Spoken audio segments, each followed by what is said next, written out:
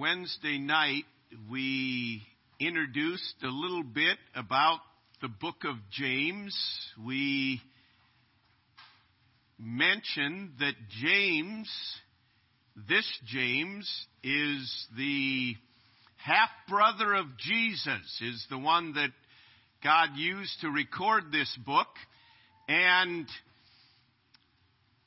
we mentioned, I've thought about it a little bit. Can you imagine growing up with Jesus as your older brother? I mean, that'd be incredible, wouldn't it? But he was the half-brother of Jesus. He was the first pastor of the church at Jerusalem, which was the main church, the original church. He ended up being a martyr for Christ. We mentioned that they despised these people that pledged allegiance and faithfulness to God. But James didn't always. We mentioned that James and his brothers did not believe in Jesus during his earthly ministry. And they weren't on his side until the resurrection. And after Jesus rose again, he made it a point to appear unto his brother James. And from then on, James was a believer. The resurrection transforms lives. And James ended up being persecuted, as we mentioned, martyred. But he's writing this letter, and he begins the letter, James, a servant of God and of the Lord Jesus Christ, to the 12 tribes which are scattered abroad, greeting. We'll get in and look at this in just a moment, but I want to ask a question. Why is it that there is I'll say good, I don't mean good in the sense of good versus bad, but why is it there is a fair number of people that depart from the faith? And it seems like it grows, that many times individuals that grow up in the faith, so to speak, can often depart from it. You've known individuals that maybe walked with God and somewhere along their life, maybe adult life, departed from it. And we'd say, why would that be? How does that happen? There could be a number of reasons, and some we may never know, but I believe somewhat that contributes to it would be what we're going to look at here today. This aspect of the difference between a slave and a servant is very, very important. James, a servant of God. The Greek word that is used there is doulos, and it does not mean servant. It appears 124 times in the New Testament, and it is correctly translated as slave. Just once is it translated as that in the King James Bible when it is speaking of a individual that is a slave. I'm curious, do any of your Bibles that you have here say James, a slave of God? Okay, one person, okay? Now, this is foundational, really. The more we look at it, there is a huge difference. How many of your Bibles say James, a servant of God, or a bondservant of God? How many of them say that? Okay. Now, I don't want us to get lost. I'm not addressing the whole Bible version thing today. We're dealing with this issue of the difference between a servant and a slave.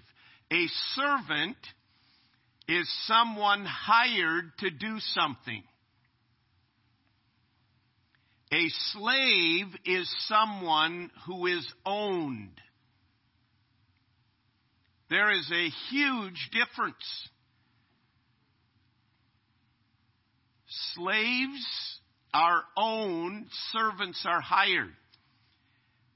Jesus said, no man can serve two masters.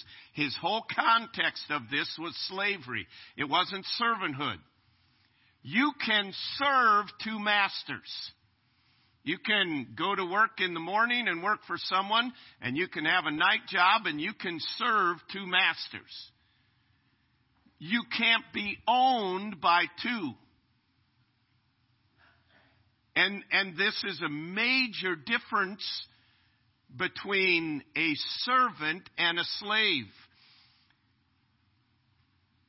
The overwhelming majority of English translations thought there was too much of a stigma with the concept of being a slave, that it was too strong of a downside, it was too humiliating, too belittling, so they opted for the word servant or bondservant and eliminated the word slave.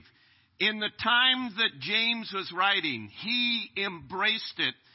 He said, James, a slave of God. And they knew what they were talking about. They understood. And again, I'm not giving a message today on slavery of mankind to mankind. We're not addressing that.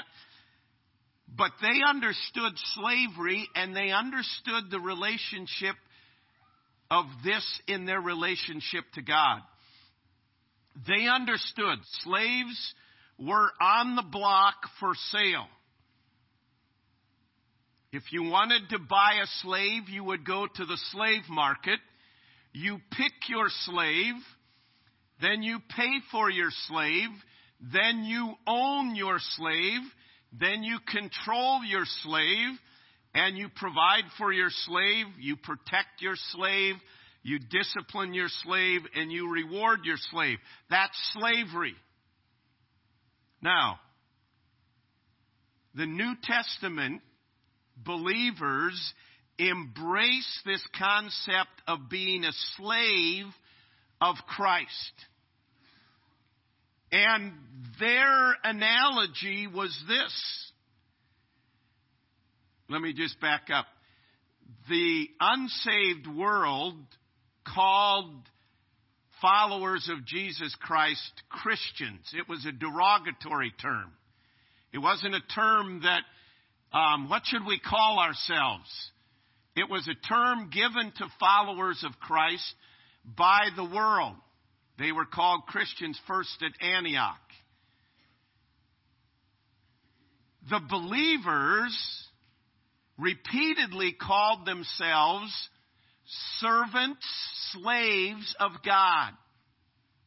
I am a slave of Christ. You read Fox's Book of Martyrs, and many of them, when they were asked to recant, they would say, no, I am a slave of Jesus Christ. What is your response? I am a slave of Jesus Christ. The same word is used referring to Christ, who made himself of no reputation in Philippians chapter 2 and took upon himself the form of a man and became it's translated servant, but it's the term slave.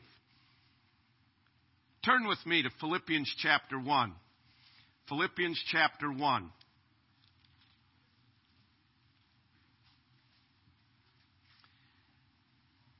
Paul writing says, Paul and Timotheus, the servants, it's the same word, doulos, it's slaves, the slaves of Jesus Christ.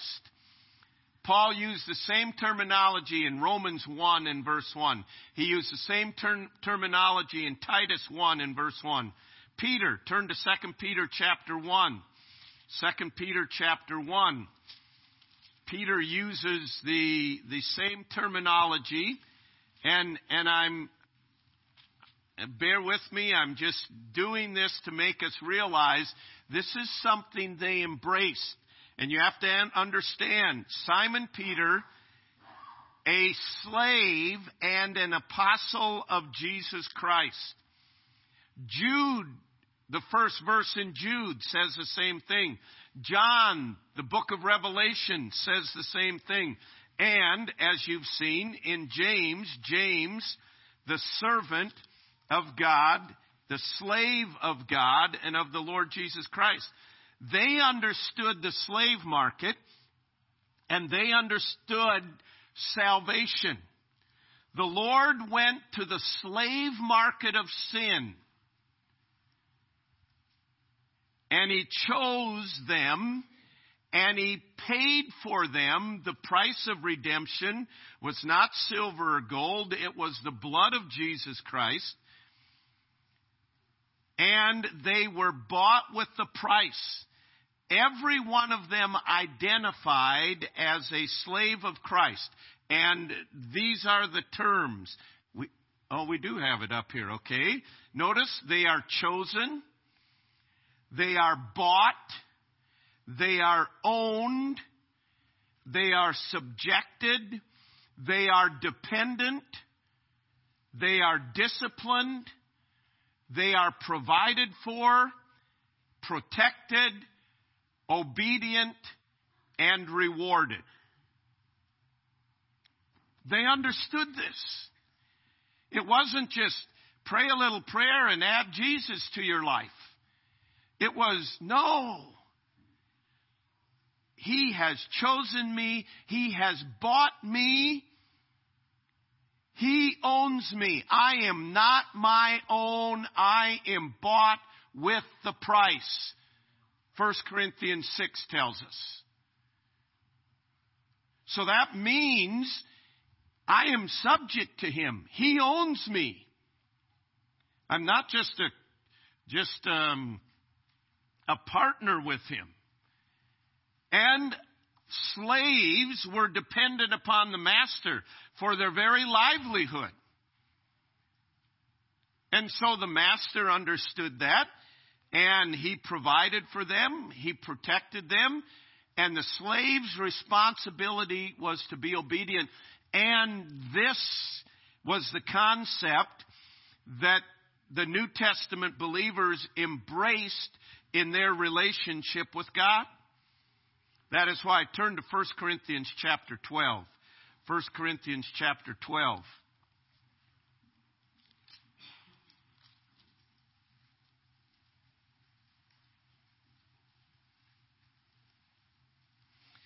Notice verse 3. Wherefore I give you to understand that no man speaking by the Spirit of God calleth Jesus accursed, and that no man can say that Jesus is the Lord but by the Holy Ghost. No man calls Jesus Lord or Master except the Holy Spirit does a work in their heart and they respond to the call of God.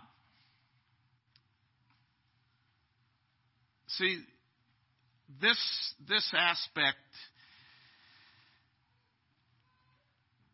of being a slave of God, we are slaves of sin born into this world. And in understanding, the Spirit of God comes and He does a work in our heart, and Jesus Christ paid the penalty. But these terms, and I know it's hard for us. This is not an easy message. It's not an easy message to deliver. It's not an easy message to hear because it goes against our nature. We don't like the term slave. We don't like to be owned. We don't like to be subject. We don't like to be dependent. We don't like to obey. I mean, that's just the way it is. That's our nature. I mean, we think kids have a hard time obeying. We just learn how to disobey a little more sneakily. And this being delivered from the slavery of sin is only possible through the working of the Spirit. And we come and we say, I want a new master. I am a slave of sin. And you might say, I'm not a slave of sin. I do what I want. That's the same difference. You're a slave to self, which is a slave to sin. And the Spirit of God does a work in our hearts, but we need to understand we are exchanging masters, and we are owned, and we are subject, and we are dependent, and He disciplines us. I mean, we don't line up, God discipline me. Your kid doesn't come in and say, hey, it's been a couple weeks since you disciplined me. I'm about ready for one, aren't I? We want to come and pick the things. Provide for me? Yeah, I want that. Obey? Well, let's see. What is it you want me to obey? I don't think that's what you want me to do. Let me go read some commentaries that disagree with that, and then I can say that those commentaries tell me I shouldn't, so I don't need to obey you. And that's how we do the Christian life. And it's wrong.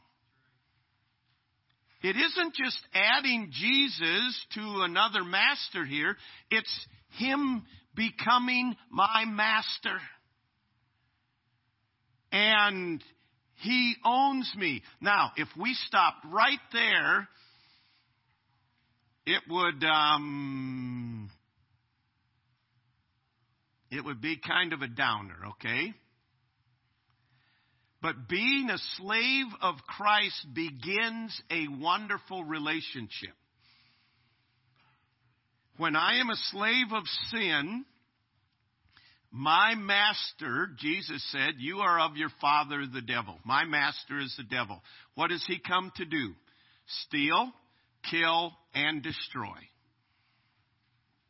Look around at the world today and see what's happening in the world today, and it is a spiritual warfare going on to steal, kill, and destroy. I mean, just in the most common things. They aren't building monuments to our history, are they? They're destroying the monuments. I mean, we could go on and on. That's the master. But when I respond to the Spirit's working in my life, I now have a new master, and it is a loving master who is all-wise, compassionate, generous, powerful, resourceful, protective, kind, merciful, and forgiving. Sign me up. Oh, wait a minute. He's still a master. You know what? You are going to have a master in your life no matter what. Oh, you don't want to be subject to Him. No, I do want to be subject to Him because He alone is all wise. He is compassionate and generous and powerful and resourceful and protective and kind and merciful and ultimately what I need, forgiving. That's the master I want. And see, what we react to, dependent, subject, owned, bought, obedient, it is through that door that we are then brought to a relationship with Jesus Christ as our master. See, Jesus is Lord. You'll see those bumper stickers. You'll hear people say it. It means Jesus is master. It's easy to put a bumper sticker on a car, but it's a whole different thing, to have him as my master. Shaking your fist. Don't you pull up in front of me. Jesus is Lord. Not in my life right now, he's not, but see, it's a whole different thing when you come to realize this. But even if we stop there, and we don't have the time to go into all the details, but then God begins working in our life, and he takes you from being a slave to a friend.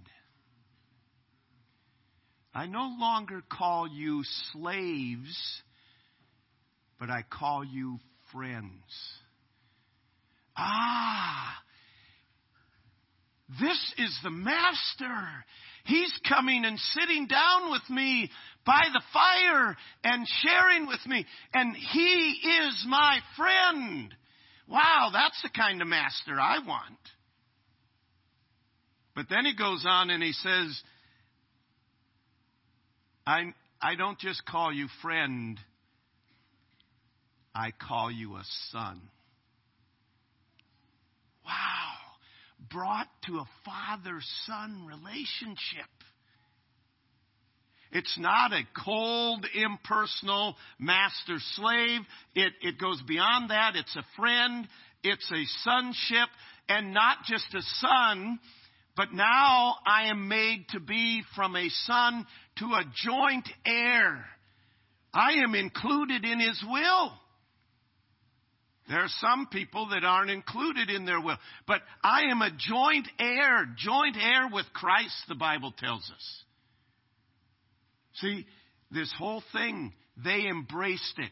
I am a slave of Jesus Christ, and I know that leads me as a friend, as a son, as a joint heir, and as a citizen then of his kingdom. Do you understand? No slave in the Roman Empire could be a citizen. They couldn't own anything. They didn't have any rights. They couldn't give testimony in a court of law. This is a whole different kind of slavery. He provides everything you need. He makes you his intimate friend. He gives you full disclosure of what's on his heart. We have the mind of Christ. He brings us to his inheritance. We are members of his kingdom. I mean, this isn't just pray a little prayer and ask Jesus to be your co-pilot. No, it's God, I am committing myself. You are my master. He that confesses with his mouth that Christ is Lord. You are my master, and I embrace this fact. And as I do, I'll come to know his friendship. I'll come to know his compassion and mercy and resourcefulness and forgiveness and so on. So, it ultimately comes down to this. You must choose who your master is. Turn to Matthew chapter 16.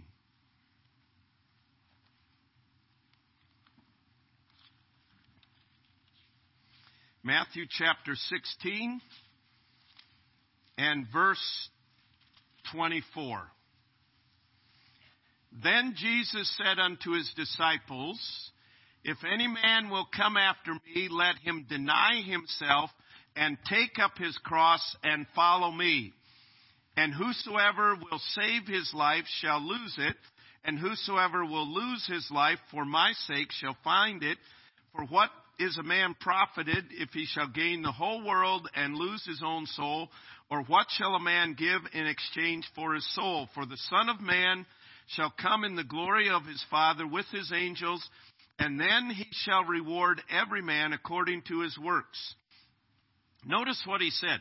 And this is found in Mark chapter 8 and Luke chapter 9, the exact same. Verse 24, If any man will come after me, let him deny himself and take up his cross and follow me. If any man will come after me, he must choose to be a slave of Christ. Now, I don't even want to go here, but I'm just going to touch on it. God chose us, right? But he said, if any man will come after me, he must deny himself. My brain is about pea size, and I can't understand all this. But God chooses, and God gave man a free will. And if you say, I can't buy that, take it up with God, okay? You'll get it when you get to heaven. Don't waste a lot of time on it right now.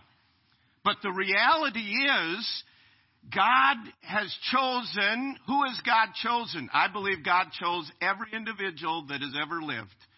For God so loved the world that he gave his only begotten Son, that whosoever calls on him should not perish but have everlasting life. God has made it possible. He is willing to be the master to anyone who will come after him. If any man will come after me, he must deny himself. I am not the boss anymore. You are the master. You own me. You paid the price for me. I wouldn't have life if it weren't for Jesus Christ. You paid the price for me. You own me. I embrace being a slave of yours. I am subject to you. I am committed to being obedient to you. But see, we don't like giving up our control and our rights and our way. We want a man-centered theology that you just add Jesus to your life. And then go on living your own life. Got my insurance, eternal insurance here. I'm going to heaven when I die. Christ is not come to be our helper, our buddy, or our assistant. He has come to be our master and owner. The gospel is not an invitation to become Christ's associate. It's a mandate to become his slave. Spurgeon said, the early saints delighted in counting themselves Christ's absolute property, bought by him, owned by him, and totally at his disposal. That's why 1 Corinthians 6:20 says, we are bought with a price. Therefore, glorify God in your body and in your spirit.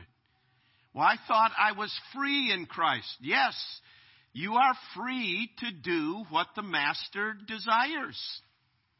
It's not a freedom to do whatever I want. It's a freedom. Before I trusted Christ, I could not obey God. But now, the Spirit of God dwells within me. I've called upon Jesus Christ for the forgiveness of sin. The Spirit of God dwells within me. He gives me the power to obey the Master. And that makes all the difference in the world.